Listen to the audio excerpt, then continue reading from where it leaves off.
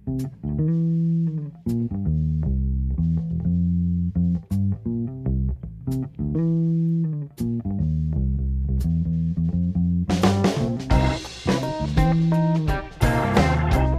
here on the North Shore Vineyard Church audio podcast. Today on the podcast, we're beginning a series on the book of Revelation called It's the End of the World as We Know It.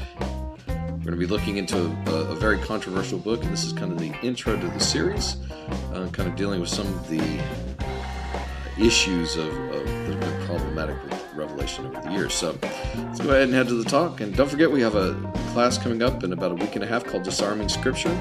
It'll be on Wednesday nights, so you can find out more on the web, northshorevineyard.org. Thanks for listening. The best apocalyptic theology comes from old blues songs, so. Tell you what, hey, can you scoot this stuff back a little bit, because I'm about to fall over?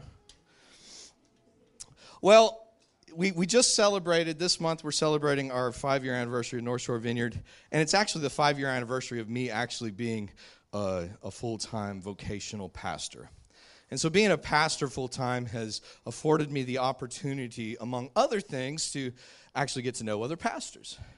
And when what I've found is there's a few kind of questions that come up when I meet new pastors for the first time. The first question is, how many people show up on a Sunday morning? And then the second question is, how much money do you bring in on the weekend? These are things that pastors are concerned about. And if you answer positively to those first two questions, we got lots of people and lots of money, then they want to know what you're talking about. And so oftentimes when people ask me what I teach on, I just jokingly say the book of Revelation. And I jokingly say that because every pastor in their right mind knows you don't do a series on the book of Revelation, right? You're better off telling people in the South that Jesus wants to take away their rights to own guns or preaching on gluttony. You know, you just save the book of Revelation for when you've just got way too many people showing up on the weekends, more money than you know what to do with. You know, guys, we could either go to 2 services or I could preach on the book of Revelation. And that's kind of the way that works, because the book of Revelation, if you're not familiar with it, some of you don't have any baggage. You will at the end of this few weeks. But the book of Revelation is probably one of the most polarizing books in the Bible. And people tend to land in very opposite camps. There's not a whole lot of middle ground with the book of Revelations. I keep saying Revelations. It's Revelation. But there are kind of 2 major approaches that I see in modern American concerning the book of Revelation. There are those who are obsessed with the book of Revelation. Did anybody go to a church that was obsessed with the book of Revelation growing up? Anybody? Okay, yeah.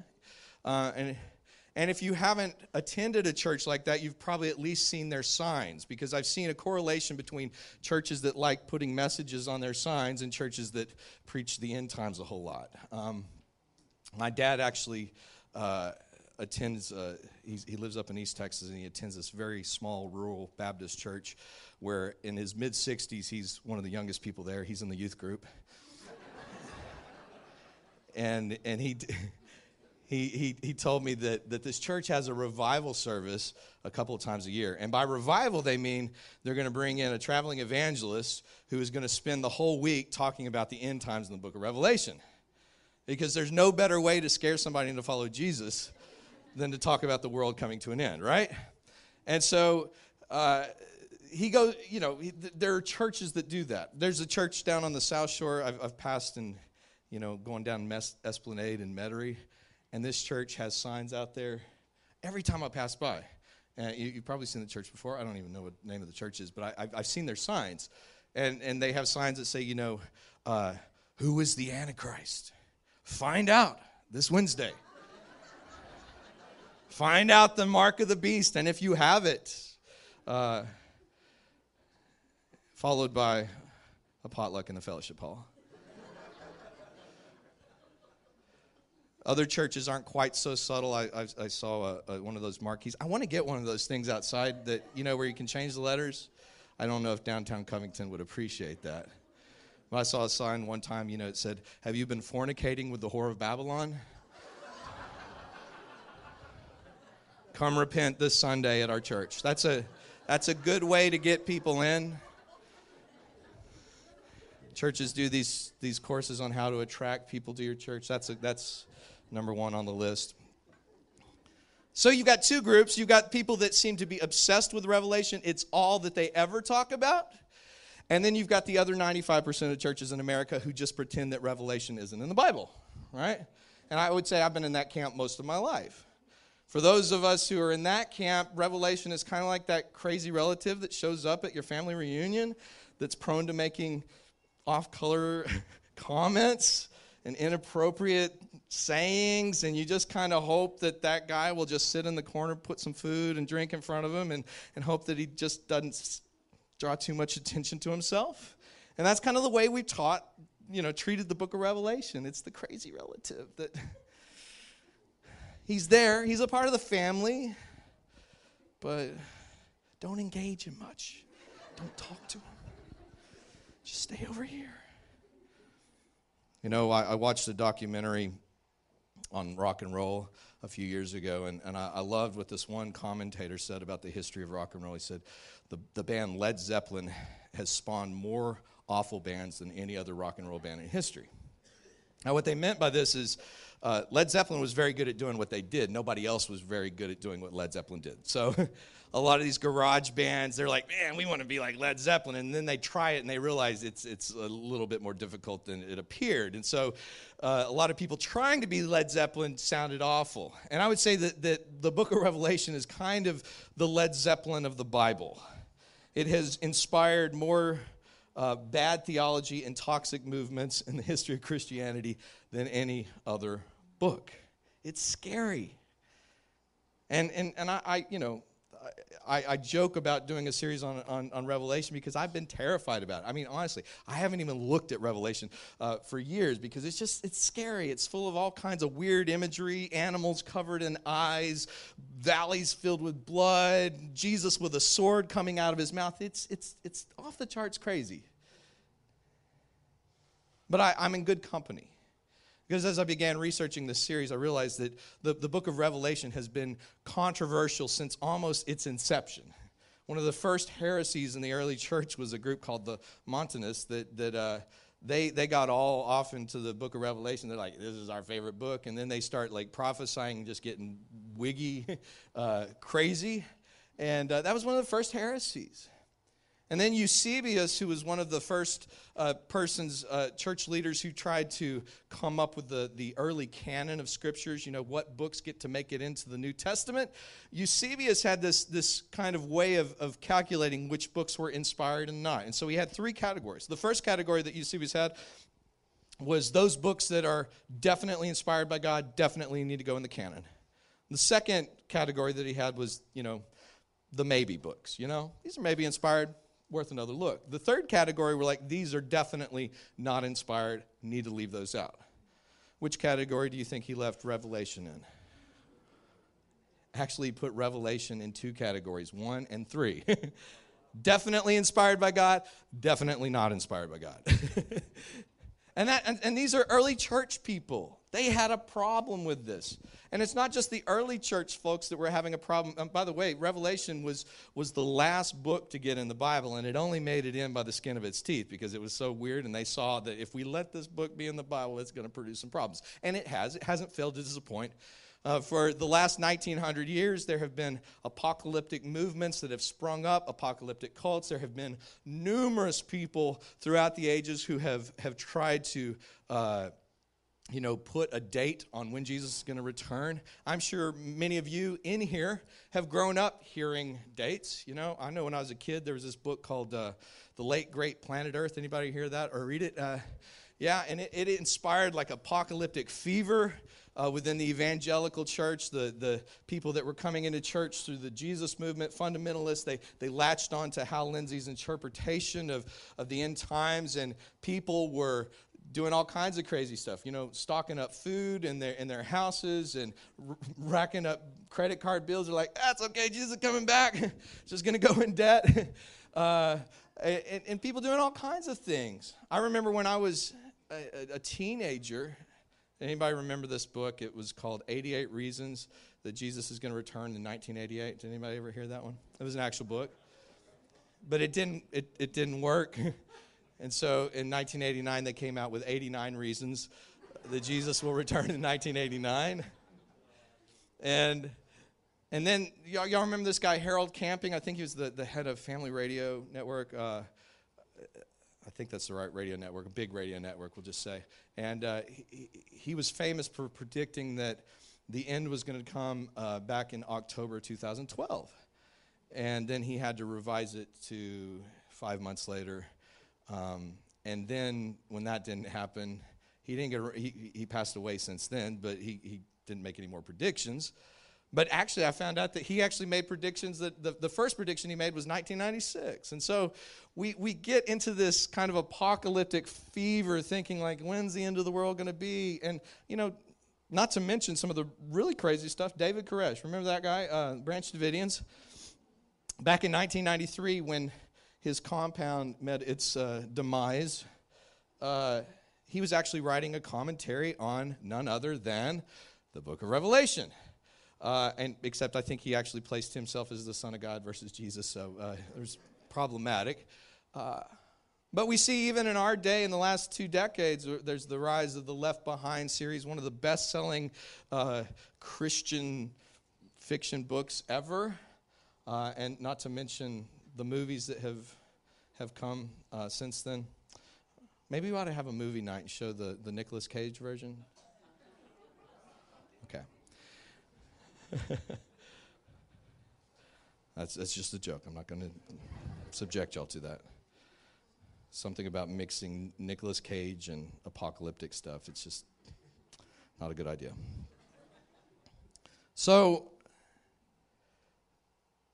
in my early days of being a Christian, I've said that most of my time, over the last 20 or so years of being a Christian, I've really not paid much attention to Revelation. That's because in the early days of being a Christian, I was fascinated with the book of Revelation.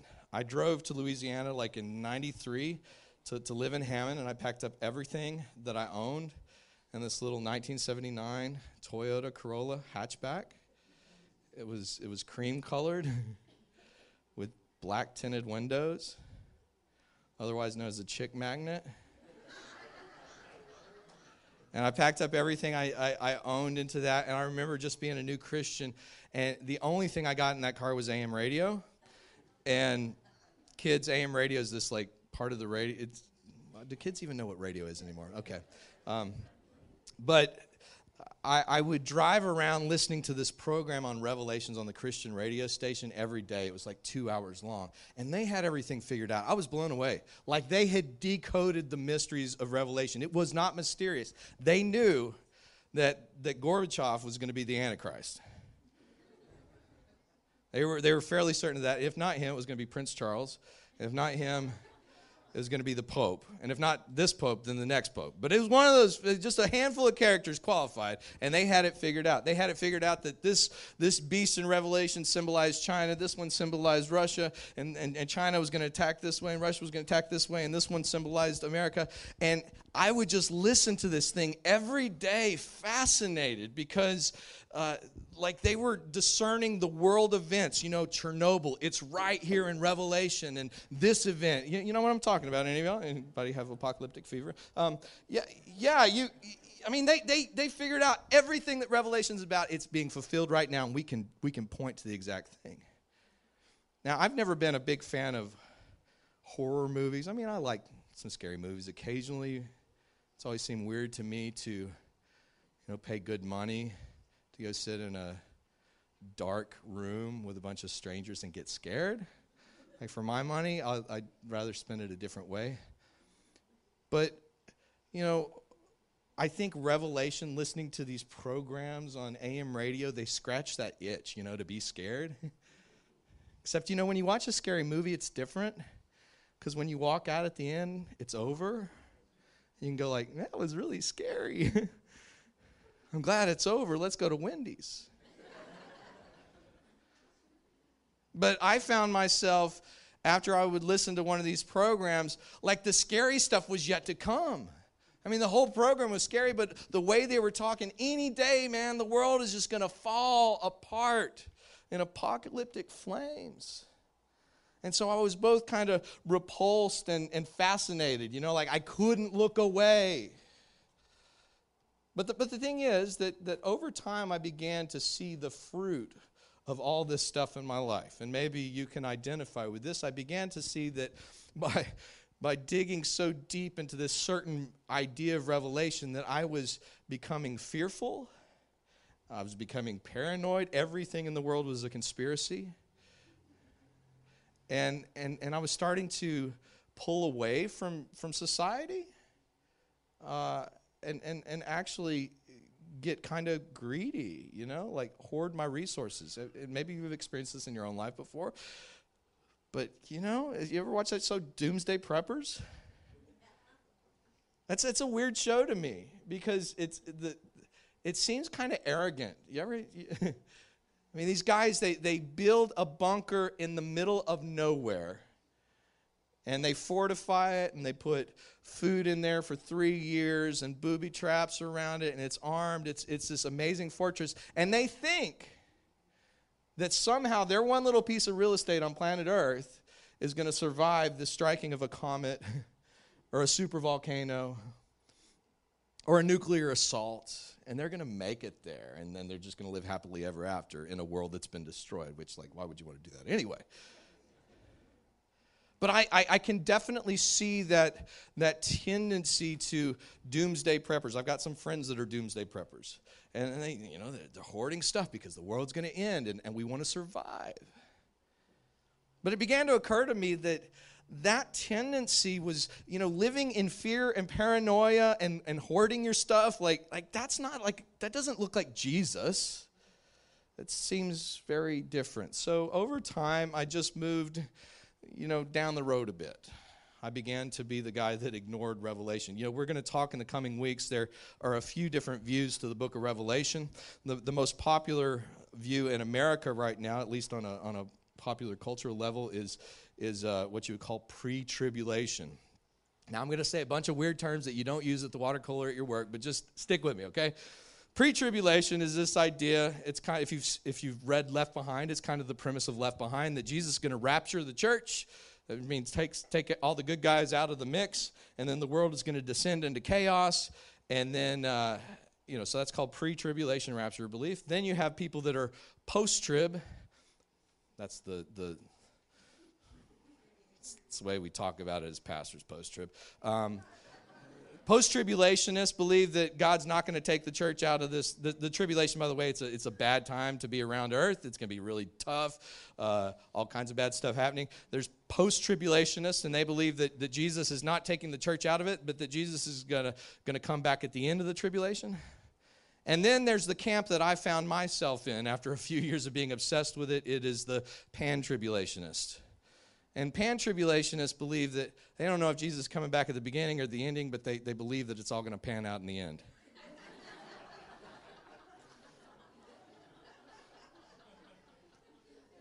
And so I bet we've got a lot of pan-tribulationists in here. Okay, that's my one Revelation joke.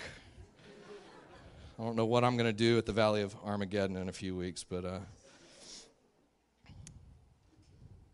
So, after this lengthy introduction, why the heck are we going to do a series on the book of Revelation? Well, I have discovered over the last few years of looking into some really great New Testament scholarship and theology, attending,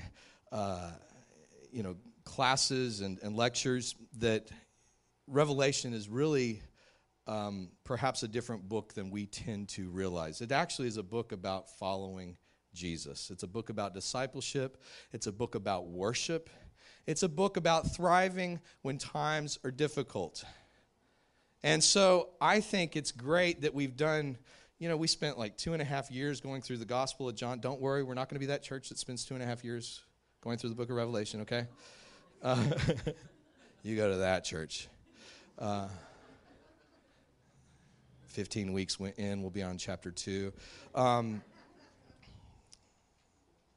But I think it's great that we've gone through the Gospel of John, then we've gone through the Beatitudes a few months ago to launch straight out of these gospel teachings and pictures of Jesus into the book of Revelation. Because for years, my problem with Revelation is that the Jesus in Revelation look very different from the Jesus in the Gospel of John and Luke and Matthew. You with me? Like Jesus in the Gospels, like he was nice. He loved people. He was accepting. He would forgive people. He said, love your enemies. But Jesus in Revelations is angry Jesus. He's mad. You know, Mark Driscoll, a pastor, former pastor from a church up in Seattle, he is quoted as saying, I can't worship this Jesus that's portrayed in the church that just seems, like a hippie and, all loving and stuff. I can't worship a Jesus I can beat up. He says, the Jesus I'm going to worship is the Jesus from Revelation who's got a tattoo down his leg and a sword, and he's got a commitment. He's a pride fighter with a commitment to make someone bleed. Yeah, I can worship that Jesus. But this shows the disconnect. We really actually think that Jesus of Revelation, he's different than the guy that hung out with sinners and was loving and stuff. We think there's a disconnect. But what you're going to learn, should you decide to come back, is there's not a disconnect between the Jesus of the gospel and the Jesus of Revelation. In fact, even though Revelation is scary and it's bloody looking and violent looking, that you're going to find beyond all this that Jesus wins the battle the same way he won it in the Gospels, through self-sacrificial love. And I can tell you already, in studying for this series, I've not ever been this excited. And I'm thinking, I'm excited about talking about Revelation, because I'm finding just in my own personal devotion to God, in my own personal times of worship, I'm finding them energized by digging into these scriptures. So I'll read one quote out from a New Testament scholar named Michael Gorman. He said, Revelation is primarily good news about Christ, the Lamb of God who shares God's throne and who is the key to the past, present, and future, and therefore also about uncompromising faithfulness leading to undying hope, even in the midst of unrelenting evil and oppressive empire. Who wants to hear that good news, right? That sounds like something we could actually use in our world today, right? We live in a world where there's all kinds of evil running rampant, as we just even saw this week with the thing in Paris. So I want to look at a few different ways to approach the book of Revelation, and then I'll kind of give you a view of where I'm going with this. There are four main ways of reading Revelation that have been popular in the church. The first is what we would call preterism. Now, this is probably going to sound a little bit more like a lecture. I'll try to keep you awake here for a second. But preterism is the idea that the book of Revelation is primarily a book for the church at that time. So when you read, we're going to actually start covering this next week, when you read that this was a letter that was for the churches, the 7 churches of Asia Minor, preterists believe that this book of Revelation actually meant something to actual churches in an actual point in history, and that most of Revelation was actually fulfilled either within the 1st or 2nd century. That's preterism. The second view would be historicism. Now, this view was popular up until a couple of hundred years ago. It has fallen out of favor with most theologians and Bible scholars. It was basically the view that Revelation is the unfolding of the history of the church. And so you can find the history of the church kind of mapped out in Revelation. The third category, which is probably the popular one in America right now, would be futurism. And this means that the book of Revelation was not for the early church, it's actually for a much later date. And so the book of Revelation is something that speaks to events and happenings that will happen maybe hundreds or thousands of years later. And so this is why when I'm driving around in my car listening to the Revelation, these people are coming from a futurist angle, that they're trying to discern, is this the event that was prophesied and foretold in Revelation? And then finally we have idealism. Idealism sees the symbolism of Revelation as symbols that mean something to Christians throughout the ages. So idealism is not concerned with timeline. It doesn't really see a point of saying whether this is for people in the past or whether it's for the future or literal or all. But they see that Revelation has symbols that provide meaning to the Christian experience throughout time. Now, from all my study on Revelation, I've got stacks of books. Well, I got a Kindle recently, so they're not stacked up, but I got lots of them. And what I have discovered is it seems like probably the best approach to Revelation is to combine preterism, futurism, and idealism. Now, what I would say, one of the reasons that I want to do a series like this, I feel like where we've been distracted in our country is we've had such a futuristic view of the Revelation that we miss the actual point of Revelation. I do believe that there are future components of Revelation, but I believe I would come down in the preterist camp that I believe most of the book of Revelation actually had to do with actual people in an actual time in history, and they knew exactly what the book was talking about when it got delivered to them. Okay? That said, I want to make it clear that we want to do this with humility. When it comes to certain aspects of the Bible, particularly Genesis and Revelation, we need humility. I think people fight over this stuff all the time. I'm not interested in having fights and splitting up the church over this. I will present a view that really makes sense to me. And if you don't agree, that's fine. I'm not trying to say that I've got it all figured out. I don't, man. The book looks like a drug trip. I mean, it's really, it's like trying to decipher it's just crazy. Like how do you make sense of this? But I will present a way that makes sense to me historically, to the early church, and to the picture of Jesus that we see contained in the rest of the New Testament. Okay? But I just want to say that when it comes to the church, the earliest creeds of the church, they didn't say much about how everything was going to end. You look at the Apostles' Creed, the Nicene Creed, what they basically say this: we believe there's a resurrection, and that we will all physically be resurrected one day, get upgrades in our bodies. And then we believe that Jesus is going to come back to judge the living and the dead. That's it. And to be a part of the church, that's about all you got to believe in, okay? I mean, that you believe in the whole creed, but as far as end time stuff, that's about it. The rest of it is going to be speculation on our part. Now, just because we are speculating, I think there are better ways to speculate than others, okay? I don't think all ways of speculating are equal. But I do want to say this. I do believe with the rise of certain apocalyptic ideas in the culture, I don't believe they produce good fruit. And I've said this time and time again, we need to judge our theology by the fruit that it produces. Does our theology lead to looking more like Jesus, or does it lead to fear, pulling away from the world, hoarding our resources? If your theology, if your outlook on Revelation causes you to hoard stuff, to hide away, to get in us versus them thinking, and by the way, the book of Revelation, you can trace the theology that many people have gotten out of Revelation straight to some of the worst atrocities that Christians have perpetrated in the name of Jesus. So while there's all this talk about the Antichrist, which, by the way, is not mentioned in Revelation, the actual Antichrist, the word. Neither is the rapture, by the way. But for all this talk about the Antichrist, it is actually possible to read Revelation in a way that makes you Antichrist. There is. Okay? So we need to judge our theology by the fruit that it bears, okay? And so I'll touch a little bit here on, and so basically on the fact of let's walk in humility with this. I will be presenting some things. You don't have to agree with me. I'm fine. You don't have to be right. No, just kidding.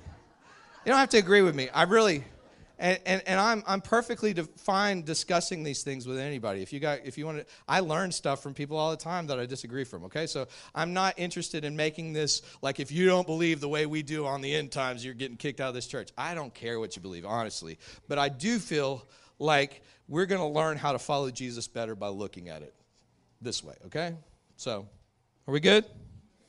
Okay, so here's a few themes that I want to cover, and then we'll close things down here real quick. A few of the ways of looking at Revelation. Number one, Revelation is a genre of literature that we don't have anymore. It's called apocalyptic literature. You can find other apocalyptic literature in the Bible, like in parts of Daniel and Ezekiel. There are intertestamental books written between the Old and New Testament, like the book of Enoch. It's apocalyptic. For Ezra, there are all kinds of books that if you want to find out what apocalyptic writing's like, it's like the stuff in Revelation. But it's a genre. And in apocalyptic, in that genre, you would use vivid symbols to communicate a reality. And we understand this today, right? That sometimes do you find like watching a movie speaks to you more than just hearing a story on the news, right? You know what I mean? Like this movie that came out, Unbroken. I haven't seen it yet, but I've talked to several people that read the book. But, you know, sometimes just watching a vivid portrayal of it speaks to your heart in a way that just hearing the facts of, there was this guy, and he had a plane crash, and he got stuck on an island. There's a way of speaking to you with art. That's why I love art. By the way, one of our artists in the church, Rachel, she just created this out of some of the message that we did, and put that up. Rachel Crawford, where are you? Right back there. And this cool picture on our slide is created by another one of our local artists, comic book artist Joe Bonan. And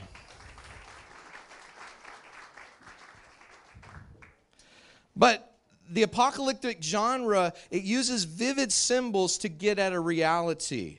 Now, we don't read the apocalyptic genre literally. We don't read it the same way that we would read the writings of Paul, because John is communicating through symbols. If you ever read the Chronicles of Narnia, anybody read that by C.S. Lewis? That's a book that is filled with symbolism. You've got Aslan, the lion who represents God. You've got witches. You've got all kinds of weird creatures that talk and different places, different planets, and it's mysterious. But the point that C.S. Lewis was trying to do was to use story and analogy and narrative to get at another reality. He wasn't saying that Jesus is a lion, right? An actual lion. He was actually symbolically speaking of what God's like. And so the same thing goes for the apocalyptic genre. The fundamental purpose of Revelation is that God and Christ are victorious. Christ is already the ruler of the kings of the earth, and to the church, you're on the winning side. So if you were the early church back in that day, things are starting to get pretty bad. You're starting to get persecuted. This book was to say, hang on. It may look like Rome's in charge, but it's not. Jesus is overcome. Y'all with me? Okay.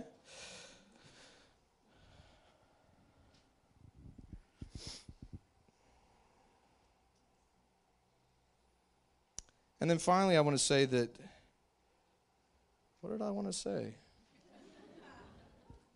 Oh, yeah, I wanted to say this, but somehow I missed it in my notes.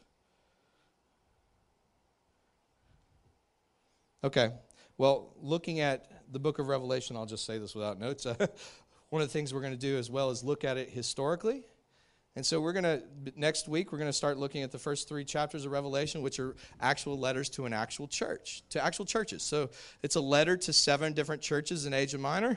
And so we're going to try to step into the world of these first century churches. These were young churches. They probably met in homes.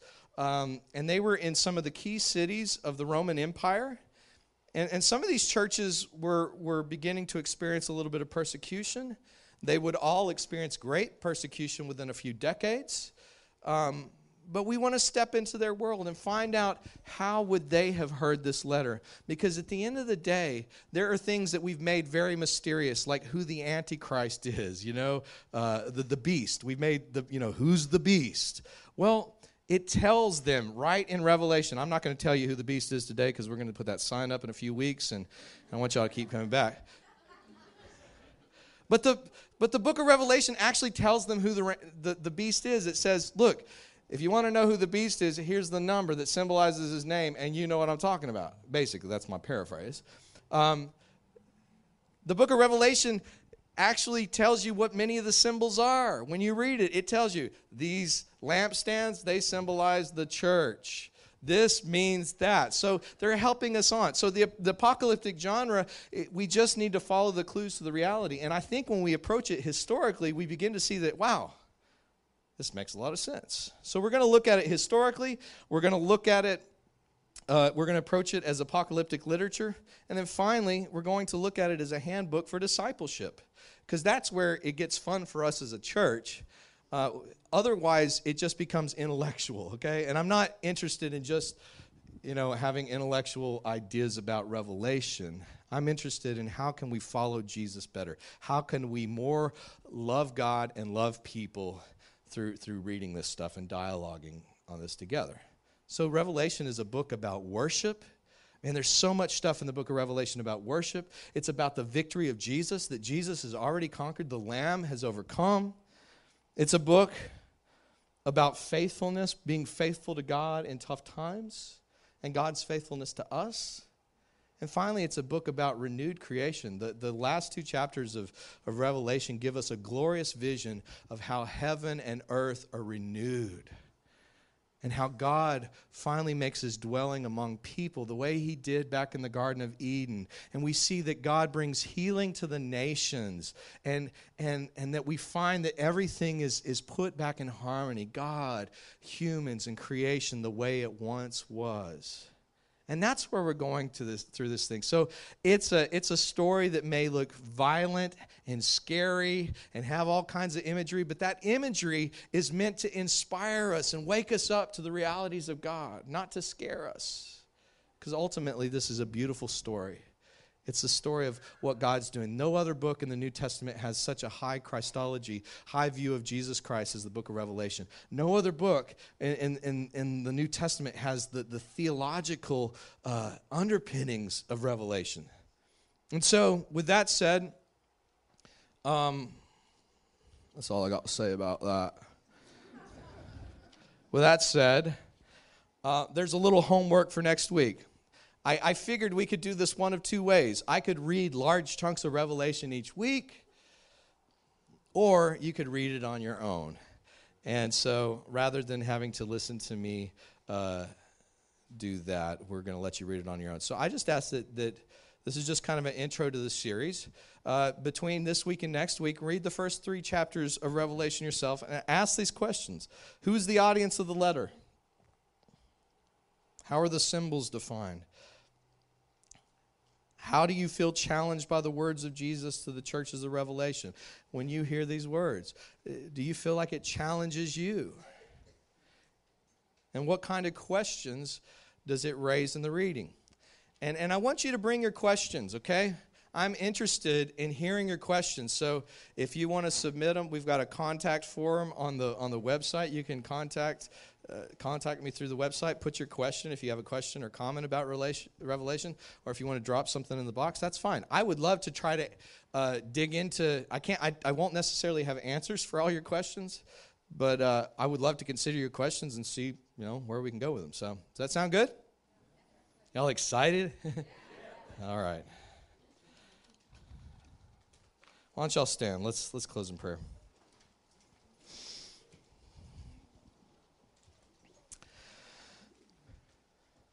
Jesus, we thank you for your word. We thank you for the invitation to follow you, to be your disciples.